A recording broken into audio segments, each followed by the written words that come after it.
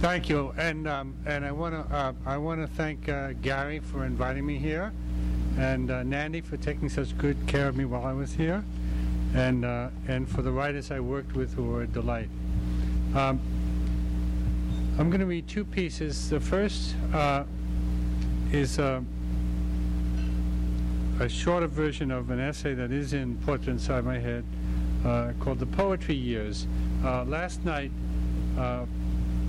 a bunch of writers got together and read poems, and I wasn't planning to read from this, but they were talking about some of these people, so I thought, okay, I changed my mind. I thought I'd read some of this.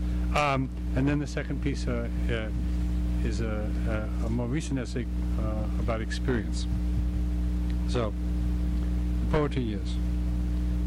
For about 15 years I wrote poetry. I published poems in countless little magazines, gave readings all over, earned a living of sorts as a poet in the schools, teaching the art to children, and put out two collections, the first in 1972, the second in 1976. When I look back at those years during which being a poet formed such an important part of my identity, I am tempted to rub my eyes as though recalling a time when I ran off and joined the circus. Now, I didn't join the circus, but I kind of joined the group around the New York School of Poetry, the St. Mark's Church group. And at that time, there was a kind of a division between the poets who were considered the establishment poets, in the New York School. There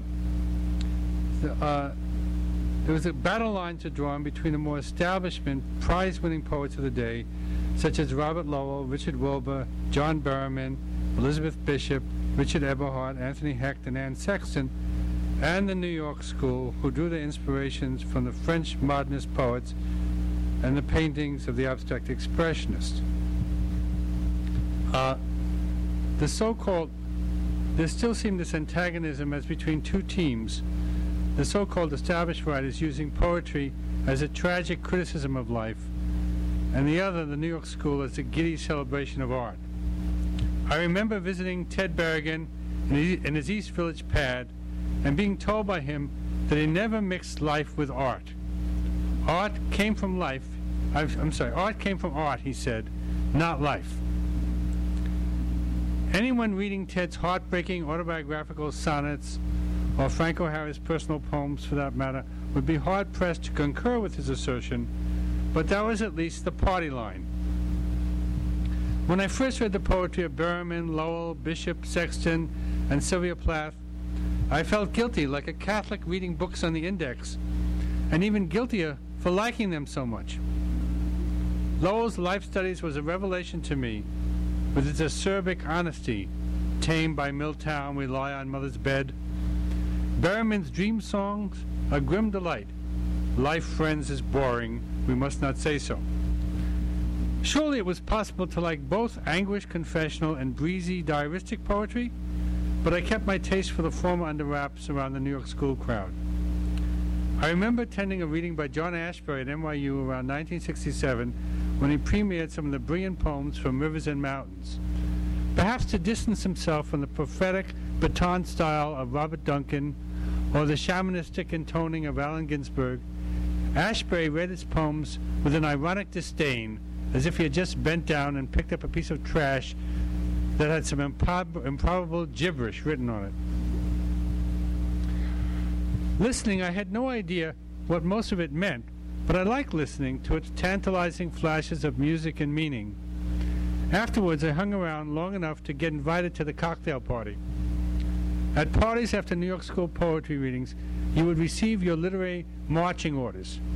Reading tips were offered within an acceptably avant-garde framework that included such writers as Gertrude Stein, William S. Burroughs, Ronald Furbank. When I spoke to Ashbery after the reading, he mentioned to me de Chirico's Hebdomeris and Raymond Roussel's Impressions of Africa, both hieratic texts in a surrealistic vein. I later came to suspect he was throwing acolytes off the scent, and that he himself had perhaps been more deeply influenced by Wordsworth, Bishop, and Auden. What I took most from my days as a New York School poetry school fellow traveler was less aesthetic than social. I had the privilege to watch the way a lively poetry scene mushroomed at St. Mark's Church in the Bowery in the East Village under the nurturance of the Poetry Project's director, the glamorous Anne Waldman. She had even acted in television's The Mod Squad. This was the closest I would ever come to being part of a literary circle, a generation, a movement, a bohemia. And though I have always considered myself a loner, it gave me a clear glimpse of how such a network functioned. I accepted the poet's generous invitations to parties, to past joints, to publications in Mimeo magazines, to friendships and acquaintanceships. What they made of me, I have no idea. My first wife, Carol, and I lived way uptown, at the northern end of Manhattan, above the cloisters. One time we threw a party and invited the St. Mark's crowd to it, though they seemed wary ever of venturing above 14th Street. They arrived late, having brought with them on the A train enough reading matter for an ocean crossing. Immediately, they headed for the bedroom to get stoned, ignoring my other friends. But the St. Mark's poets, if they were insular, they were also warmly loyal. I was fascinated by the way they supported each other. I once asked Ron Padgett how he and Ted Berrigan critiqued one another's poems. Ron said, "I just say, that's totally terrific, Ted." And when I show him mine, he says, "That's totally terrific, Ron." Whether this was strictly true, I have my doubts, but the lesson seemed to be that critical fussiness was passé. Another time I was visiting the poet and future art critic Peter Sheldall in his apartment, and I commented with surprise that he kept WABC, a top 40 rock station, on all the time. What did he do when bad songs played on the air? Sheldall said obstinately, "There are no bad rock songs today." Was he pulling my leg, or did he really believe that? I felt like a visitor from the 19th century. I also watched with surprise, and maybe some envy, how the poets and their mates swapped partners. Ted Berrigan read a poem at St. Mark's Church that went something like, "When you sleep with your best friend's wife, she gets fucked, he gets fucked, and you get fucked."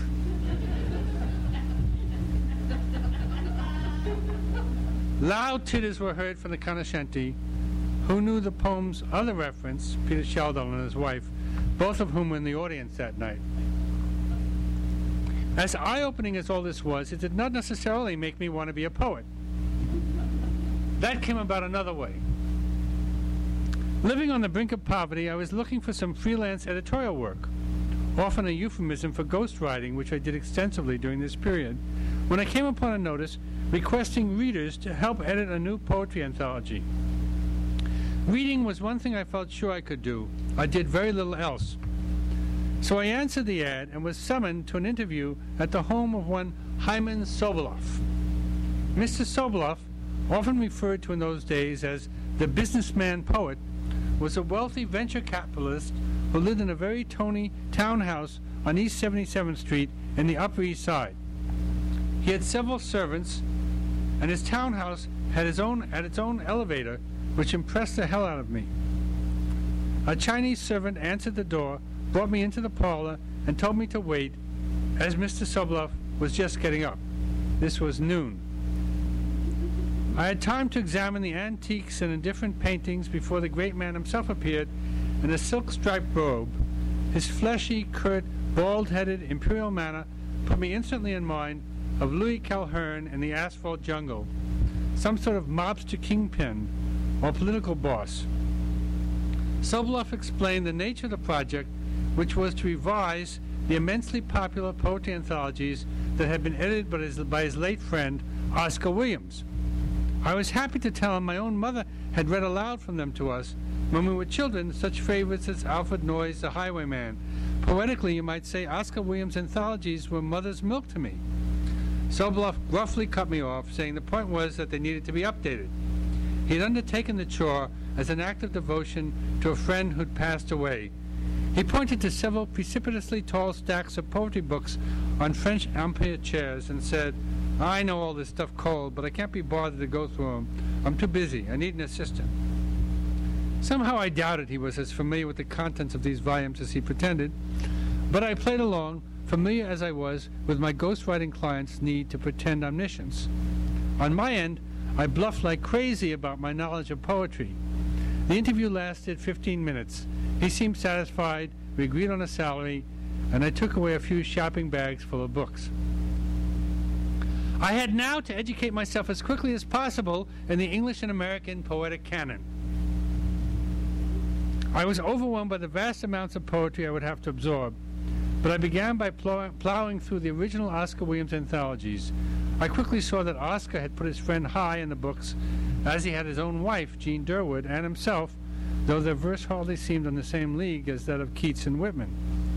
Sobolev, I learned, was philanthropically active and a heavy supporter of poetry societies and magazines.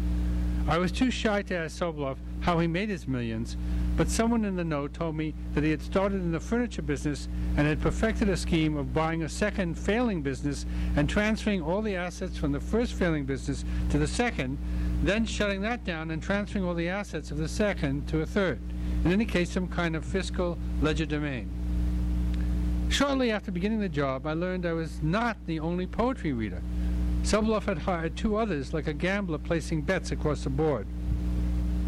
At first, he kept us strictly separate, but in time, I was able to contact them and consolidate my position as first reader by offering to coordinate the project for a higher fee. He appreciated my ruthlessness, I think. It was Sobolev who said once in passing that he was flying off to vacation in Barbados, leaving the city because, in his words, "I'm tired of all these ghetto faces." A statement so appalling to me that I was almost charmed by its brazenness. I myself came from the ghetto and wondered when he would ferret out that fact. On another visit to the boss, I met a lady friend of his whom I took to be his mistress, a woman in her 50s with the body of an ex-showgirl and a face that looked like it had seen everything. When Sobolev left the room for a minute, she warned me not to take advantage of her high if I knew what was good for me. Believe me, I had no intention of cutting corners.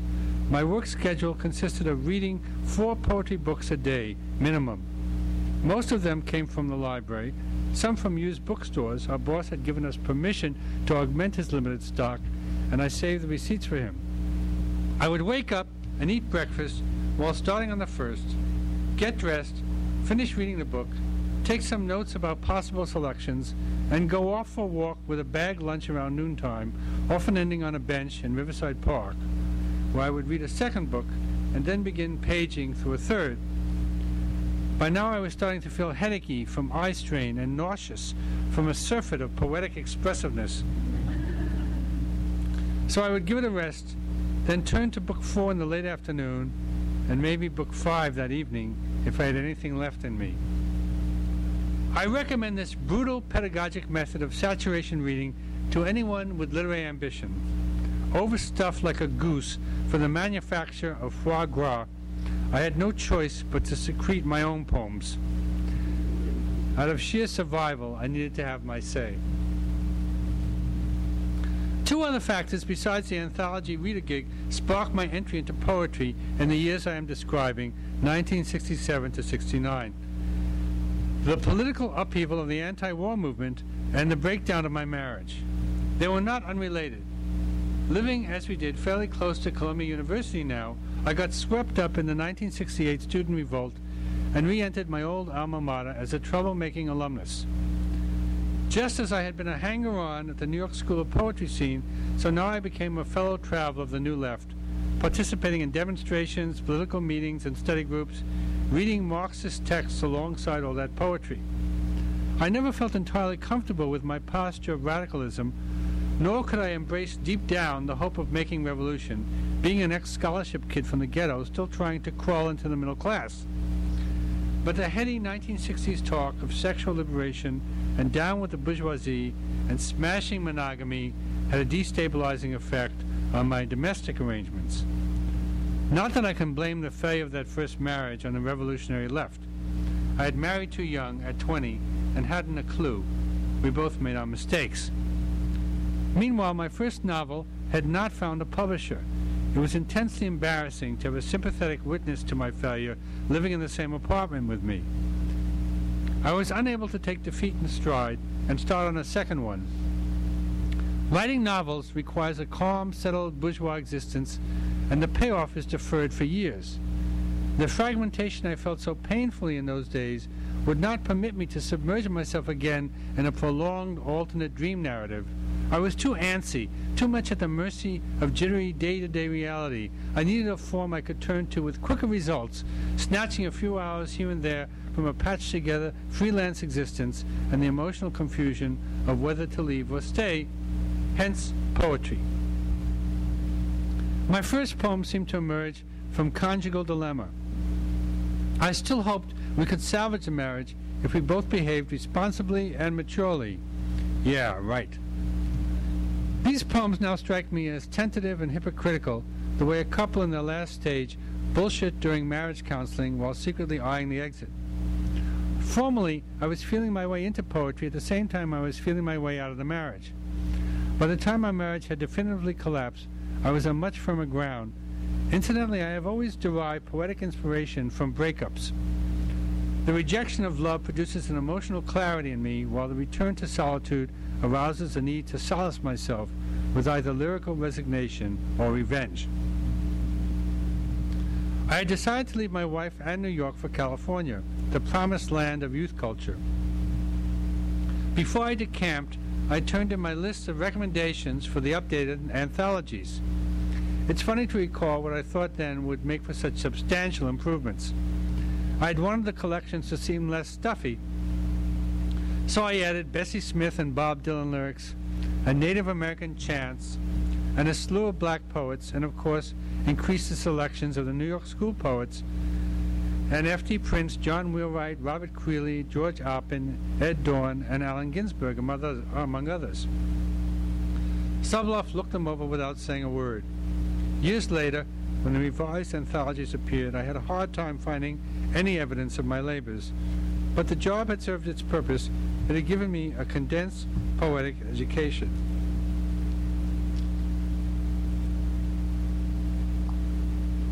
The poets who influenced me the most at the beginning of my poetic career were William Carlos Williams, Frank O'Hara, Pablo Neruda, Vladimir Mayakovsky, and Randall Jarrell.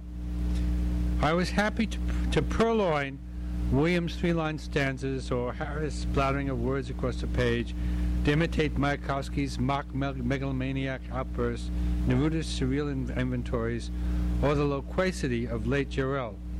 Later on, I would fall in love with the dramatic monologues at the back of Pasternak's novel, Dr. Zhivago, and Cavafy's deceptively simple lyrics and history poems, and Pavesi's hard labor with its dense materialist details of working-class life.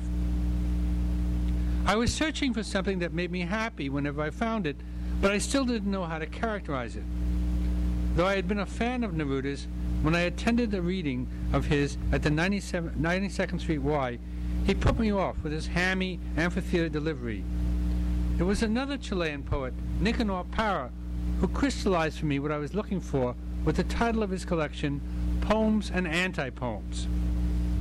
This taste for anti-poetry, for grubby reality, was addressed by Wallace Stevens in his preface to the 1934 collected poems by William Carlos Williams, when he described Williams as someone for whom, quote, the anti-poetic is that truth, that reality to which all of us are forever fleeing, end quote. I was drawn to the anti-poetic for a number of reasons. First, my training had been in fiction, and I was still charmed by the sound of conversational prose. Although literary critics might disparage a poem as being chopped up prose, that was insufficient to condemn it in my eyes. Quite the contrary, it interested me perversely to see how far one could go in that direction and still get away with it. A storyteller at heart, I also continued to like narrative. Some of Parra's and Cavafy's poems were like little short stories, a room, a memory, a pickup. Second, I was much more intrigued by poetic statement than by metaphor, simile, and image. When I heard it said that great poets were characterized by their gift for metaphor, it bugged me. I did not go out of my way to find metaphors. If an apt one swam into my brain while I was writing a poem, I put it in. If not, not. A profusion of metaphor and simile seemed to me, at this point in my poetic writing, forced. I even developed a theory that the late manner of certain poets, such as Pasternak and Montali, favored unadorned poetic statement because they no longer felt the need to show off with metaphors in order to prove their poetic bona fides. Third, I was rebelling against the lingering idea that poems should contain language or ideas that were suitably poetic. The beauties of nature, flowers, finches, rapture, elevated sentiment. I was drawn to more sardonic poetry that would traffic in mundane commercial objects, business terms, legalese. It pleased me beyond measure to be able to use a word like bicameral in a poem on Allende. A city rat, I had no command of the names of flora and fauna. I needed to stake my claim with vocabulary that would verge on the prosaic and anti-romantic. Finally, being poetically self-taught, and despite having read many books on prosody,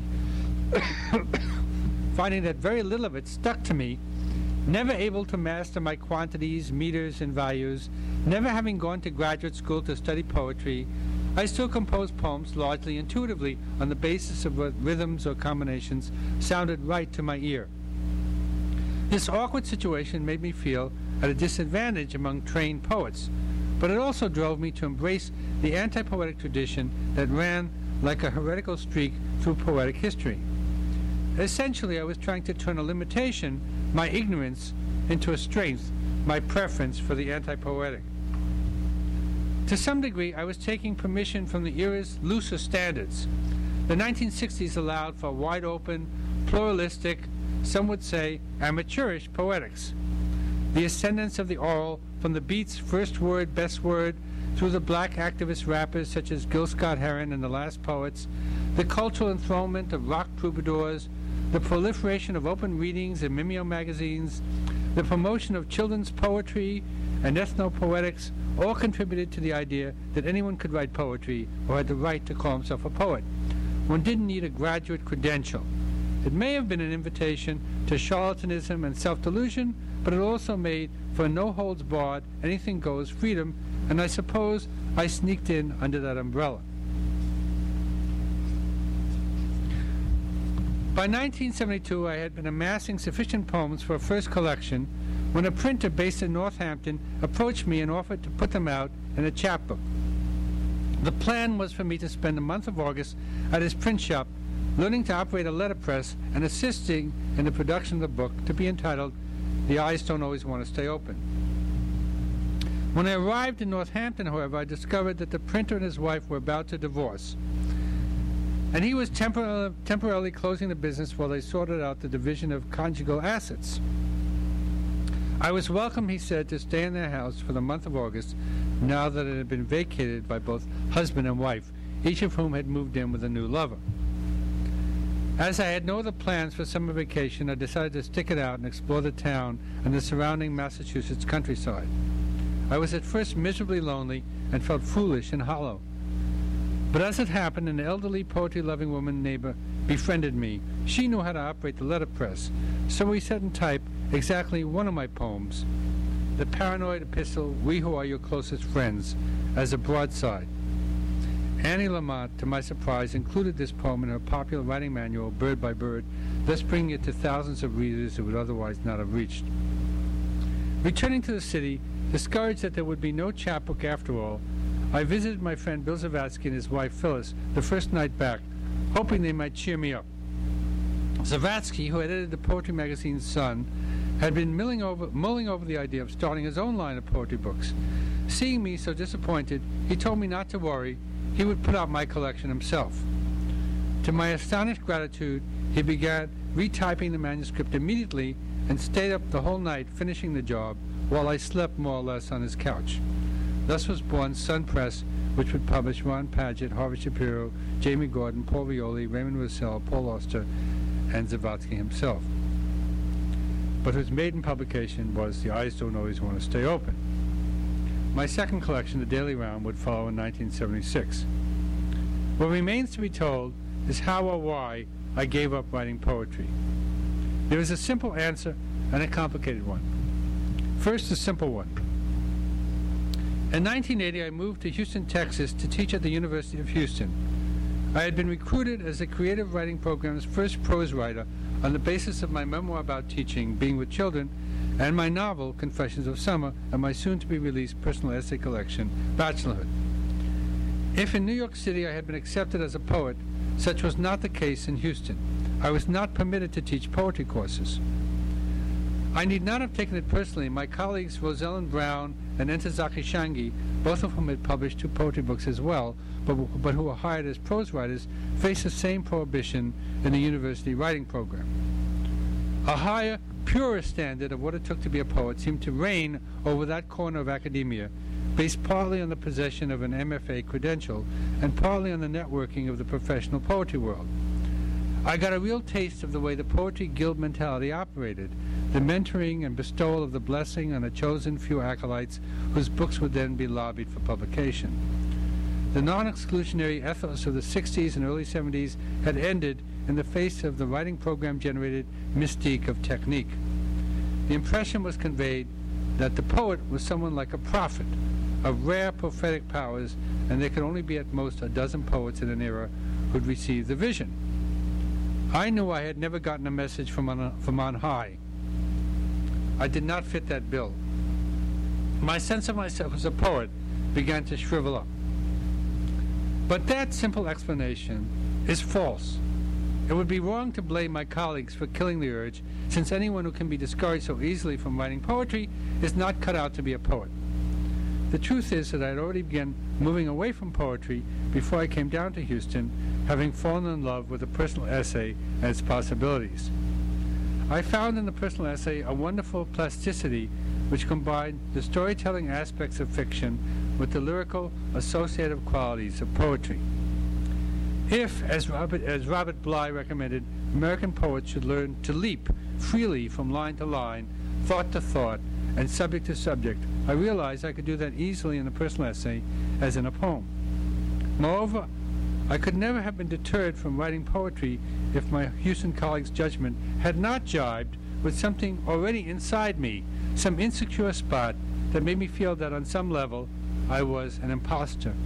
It had been a good long run, but it was time to stop pretending I was a poet.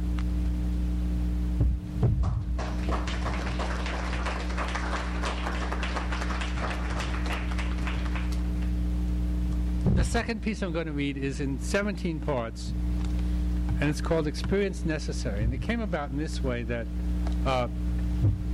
the essayist David Lazar has been editing a book in which he asked various essayists to pick an essay by Montaigne and to riff off of it. And so I picked Montaigne's last essay of experience to write an essay of my own on experience. 1. Of Experience is Montaigne's last and, I insist, greatest essay.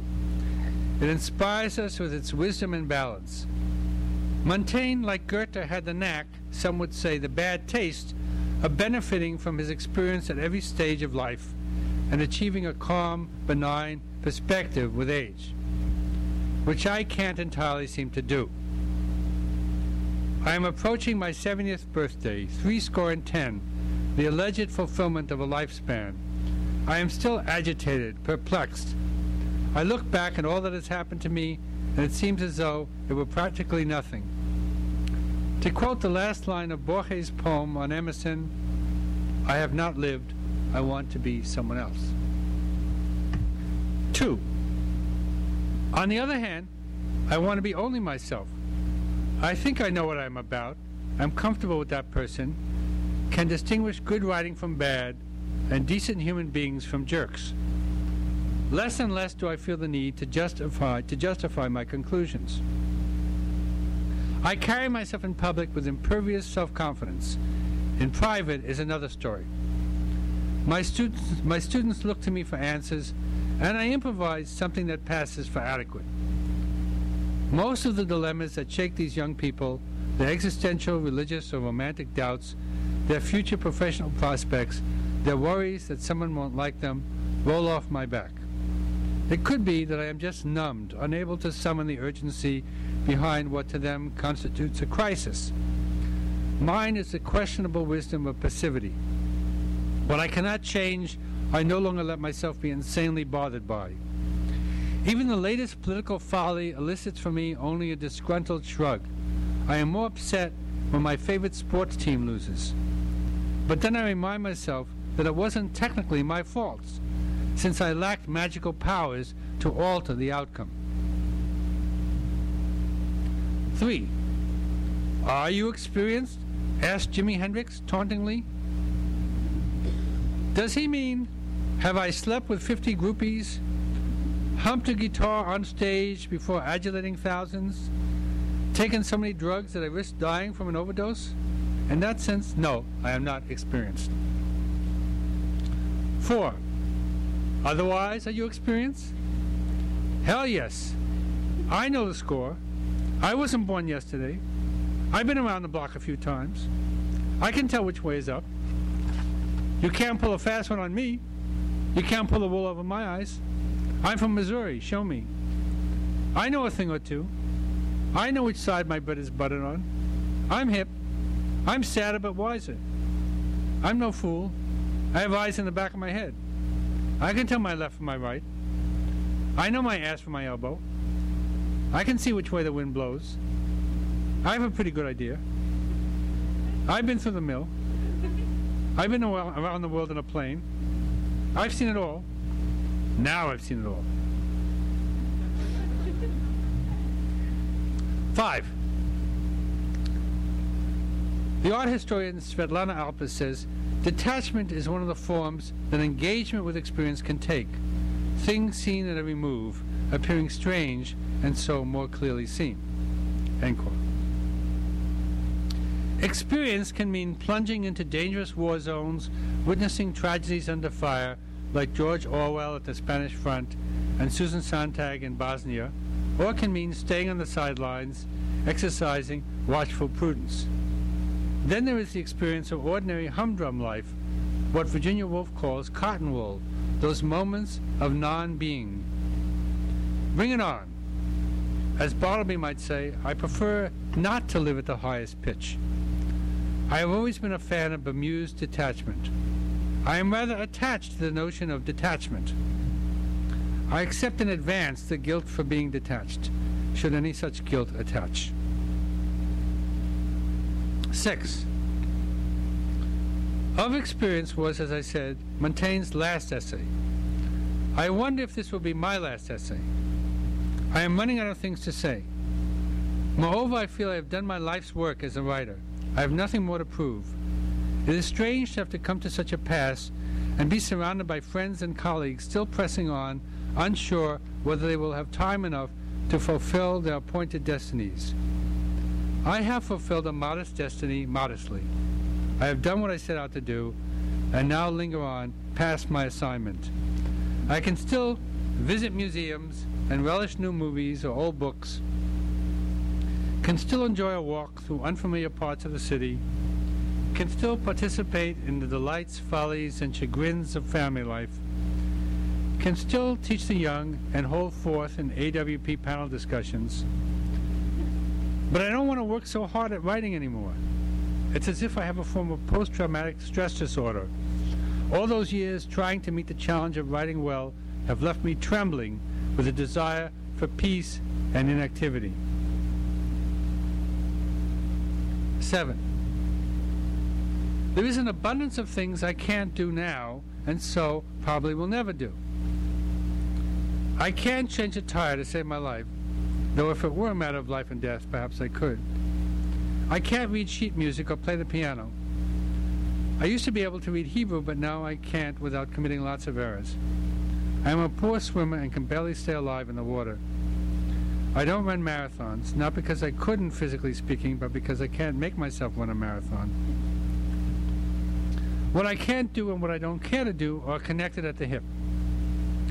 I don't know Latin. I can't tell one tree or flowering shrub from another. I am at a loss as to how to identify the stars.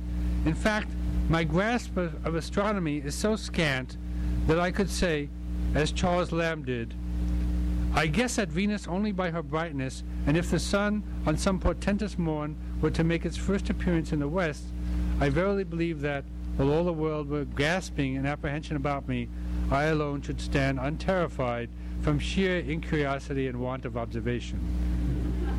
End quote. My understanding of the way things work, including the laws of physics, is so pathetic, it's a wonder I can navigate the world at all. I specialize in ignorance.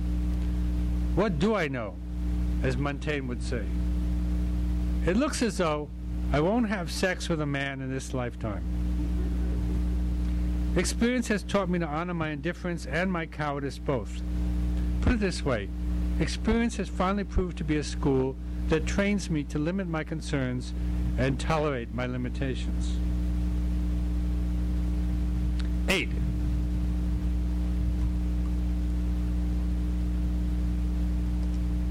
One privilege of growing older is that you do not have to adjust to the new, or even wax excited about it. I remain a man of the 20th century. Reluctantly dragged into the new millennium, I stay loyal to the previous one, hewing to the patterns I established then. For instance, I still read the print versions of newspapers and magazines, and dress respectably when I take an airplane. I avoid thinking about Facebook, Twitter, or texting, or any such innovations. Not that I deplore them, I have no high-minded objections to the new technology. I simply refuse to engage mentally with it. When I happen to glance at op-ed essays about the evolutionary danger these new forms of communication pose to humanist values, I stop reading the article forthwith because I don't want to care enough about the phenomena even to be alarmed by them. I refuse to be topical. I am thus spared much wasted effort trying to write ingenious think pieces about the latest splash or gizmo. Experience has taught me to recognize that much of what passes for innovation is simply puffery, the product of public relations and short memories. In pop or high culture, the edgy turns out usually to be the recycling of a tired trope. Take androgyny. Marlene Dietrich wore her tux and kissed a woman on the lips. Now Madonna or Lady Gaga does the same. Similarly, S&M and black leather, fragmentation, jettisoning of narrative, scrambling of chronology, self-reflexive loops, Artodian stage ritual, Klebnikovian nonsense syllables, neo-Dadaist anti-art, Brechtian Marxist alienation effects, and politically correct consciousness raising of all stripes. In my youth, I would read the pages of the New York Times Art and Leisure section with avid credulity, thinking I must make it a point to catch up with this filmmaker, painter, opera conductor, or theater production. Now I scan the bylines, and knowing most of these arts journalists, whose opinions I don't particularly trust, nor do I value their prose styles, hard-working though they may be, I spend more time musing about how they got the assignment than reading through their articles. Does that sound merely snotty, or qualify as a sign of experience? 9. I have experienced enough in the way of people's strange behaviors not to be surprised by sudden breakouts of kindness, brutality, tenderness, betrayal, inconsistency, vanity, rigidity, schadenfreude, and its opposite. What does surprise me is current events. When 9/11 happened, I was taken aback by such a freakish thing. It was to me no accident that 9/11 occurred on the other side of the millennium in 2001. No good, I thought, can come of the 21st century. Not that the 20th did not have its share of nasty surprises. I continue to marvel at Republicans' seeming willingness to shut down the federal government and allow the United States to default rather than negotiate with the president. I don't understand my country anymore. How, after a century of federal programs such as the New Deal, Social Security, bank regulation, public housing, and food stamps, a large swath of the population can still take umbrage at the government's minimal efforts to protect the weak and the poor, or indeed to have a presence in any aspect of life beyond the maintenance of a military force. Nothing prior has prepared me for this frightening swerve. I grew up in the post-war atmosphere of a modestly progressive welfare state where problems such as racial segregation and poverty were expected to be addressed at the governmental level, and I assumed naively that we were marching at best or creeping at worst toward a more just society. What I took for an inevitable historical progression turned out to be an anomalous blip. I might better have looked at Nietzsche's theory of eternal recurrence. Today, I am less experienced, less able to adapt to this harshly selfish environment than the average 20-year-old who has grown up without my New Deal Great Society set of expectations.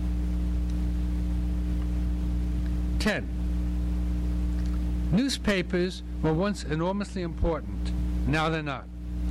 I am a creature of newspaper culture. Therefore, I am no longer important. I'm redundant. I must learn to accept my redundancy like Turgenev's superfluous man. Fortunately, I have had plenty of practice. I always anticipated I would be redundant, a cultural throwback, which is why I prepared by steeping myself in the antiquarian tomes of ages past, whose authors' names I suspected would mean next to nothing to future generations. When my writer friends in college were reading Beckett, Burroughs, and Pynchon, I was poring over Fielding, Machado de Assis, and Lady Murasaki. Later, when I discovered the joys of the personal essay, I clung to the fustian charms of Lamb, Hazlitt, Stevenson, and Bierbaum, with scarcely a side glance at Sedaris, Wallace, and Vowell. I have cheerfully morphed into the type whose idea of a fun movie, as my teenage daughter scoffingly reminds me, is a restored black and white silent film. So what good is experience if the experience I have managed to acquire no longer applies to the new era's challenges, except as the contrarian stiffening of my stubbornness in the face of novelty and the embrace of the antedated and rarefied? 11. Ralph Waldo Emerson rebukes me. Quote, this is Emerson, "But the man and woman of 70 assume to know all. They have outlived their hope. They renounce aspiration, accept the actual for the necessary, and talk down to the young. Let them then become organs of the Holy Ghost. Let them be lovers. Let them behold truth. And their eyes are uplifted, their wrinkles smoothed, they are perfumed again with hope and power. This old age ought not to creep on a human mind. In nature every moment is new. The past is always swallowed and forgotten. The coming only is sacred. Nothing is secure but life, transition, the energizing spirit. People wish to be settled. Only as far as they are unsettled is there any hope for them." Unquote. Yeah, so you say. I do wish to be settled. Perhaps I have outlived my hope. When Emerson wrote this passage, it must have sounded fresh, rebellious, positively electric. Now it sounds dated. I realize that even in choosing to let Ralph Waldo Emerson rebuke me, I am indulging in an antiquarian longing. 12. These are the last 6 lines of that beautiful Borges poem about Emerson. He thinks, "I have read the essential books and written others which oblivion will not efface. I have been allowed that which is given mortal man to know. The whole continent knows my name. I have not lived. I want to be someone else." Well, the whole continent does not know my name, but I am respected. I have read a good many essential books, alas, forgetting most of what was in them, so that I find I have to read them again from scratch. And I have written more than a dozen books which, if not guaranteed to escape oblivion, have given some pleasure to some readers. More than that, I must not ask. The gods get angry at ingratitude. I am not grandiose enough, like Emerson or Borges, to think it even my place to want to be someone else. This reminds me of the old Jewish joke. The rabbi and the synagogue bigwigs are beating their breasts on Yom Kippur, the Day of Atonement, and crying out, "I'm a worm, I'm nothing, I'm nobody." The janitor, a goy, decides it looks like a good idea and starts beating his chest too and moaning, "I'm nobody, I'm nobody." They stare at him with alarmed disdain until one of them says, "Look who thinks he's nobody."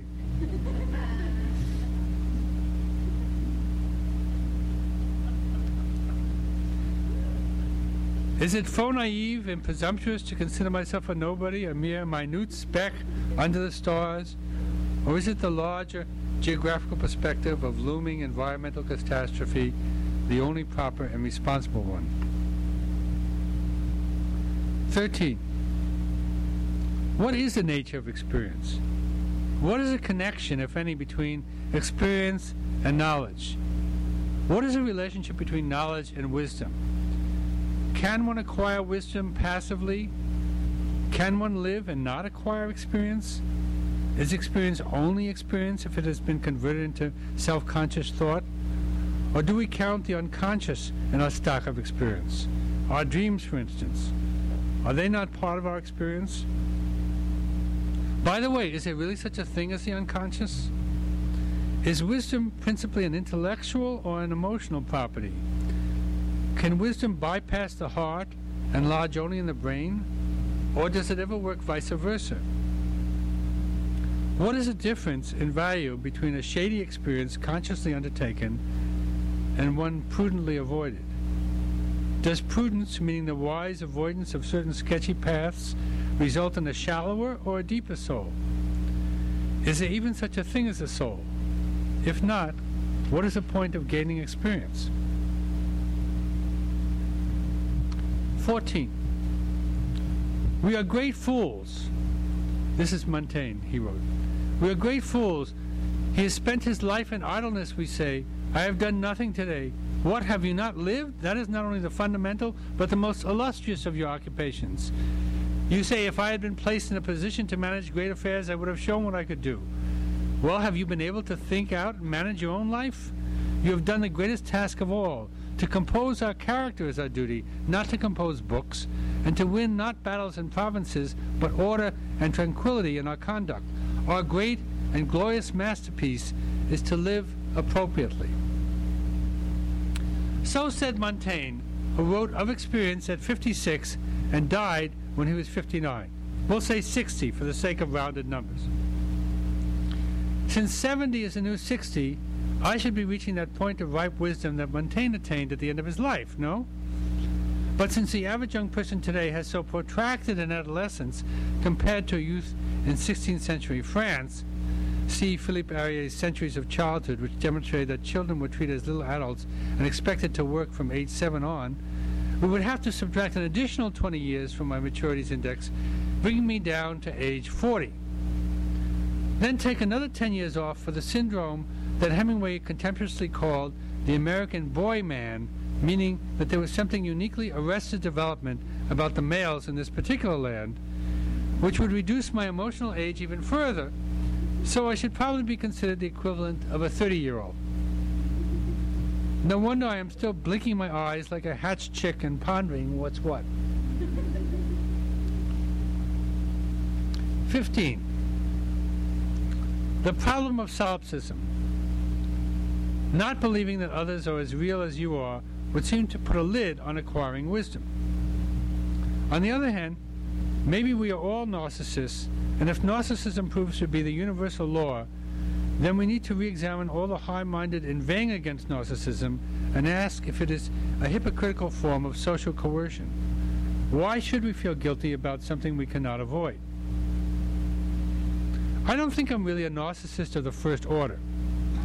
Unlike Montaigne, I'm not even terribly interested in myself. When I'm alone in my study or walking the streets, I am usually thinking not about me but about other people, trying to figure them out, though that could just be another form of narcissistic self-protection, trying to anticipate what they might do so as to parry it effectively when the situation arises. In any case, I am something of a literalist when it comes to reality. I assume that the people around me are real, the tree outside my window is real, etc. I have never understood that notion put forward by Baudrillard or David Shields that we less and less feel our lives to be real, that the simulacra incessantly produced by the media have robbed us of a sense of our own authenticity, and therefore we hunger for the real. I don't hunger for the real. I don't have the foggiest notion what that means. I just want to get by.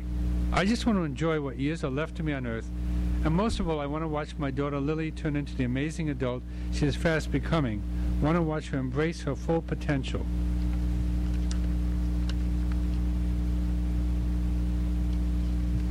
and her destiny. I worry about her fretting too much. Amor fati, I want to tell her. Love your fate, which I also tell myself constantly for all the good that it does. 16. I wake up between 6 and 6:30 each morning having to pee. My cats know this about me and begin to rummage about the bed at that hour to make sure I will get up and feed them. I put glaucoma-controlling drops in my eyes the first thing in the morning and the last thing at night. I have no problem dropping off to sleep, but I wake up in the night more often than I used to, sometimes roused by noisy neighbors, sometimes by snoring, mine or my wife's, sometimes by a dream, or for no discernible reason whatsoever. I wake up and start picking my nose to clear the breathing passageways. This is particularly true in winter when the heat goes on at night and dries out the bedroom air. Because I don't get enough sleep, in the late afternoon I find my eyes drooping when I read, and many times when I'm at the movies or listening to an opera, I start nodding off. It's outrageous to pay so much for opera tickets and then doze, but I can't help myself. Sometimes, just to keep awake, I rub my scalp above my forehead where there used to be hair, and often find bumps that I try to smooth out by picking off the loose flesh. When I am in a public place such as the subway or at the movies, I am always worrying about bed bugs latching onto me. Ever since we had an infestation of them a few years back and had to take extreme measures to rid ourselves, hauling all our clothing off to the dry cleaners and wrapping the books. Every time my skin itches, I think it must be bed bugs returning. 17 and last. I hate to lie, and will do almost anything to avoid telling a lie, even if it means sneaking out of a poetry reading the moment it's over, or if directly accosted, blurting out something undiplomatic and giving offense.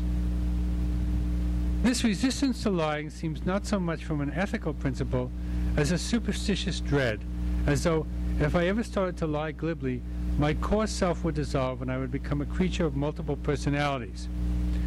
When you lie, you split yourself into two selves, and then a third self has to keep watch and adjudicate the first two. Hence, adultery has never been much of an option for me. Of course, I have lied on some occasions, but I am not going to tell you where or when. That experienced I am. Most of my lies are sins of omission, like keeping my mouth shut when I could get in trouble by saying what I actually thought. If someone tells me that he loved a movie I found abysmal, I smile and nod enthusiastically, though with a slight catch of the head, so that if God is watching, he will understand and forgive my deception. Why should we be transparent, though? Is art transparent? Better to honor the mysteries. There is so much we will never be able to understand that we do not need to go in search of mystery. It will come to us regardless. Thank you.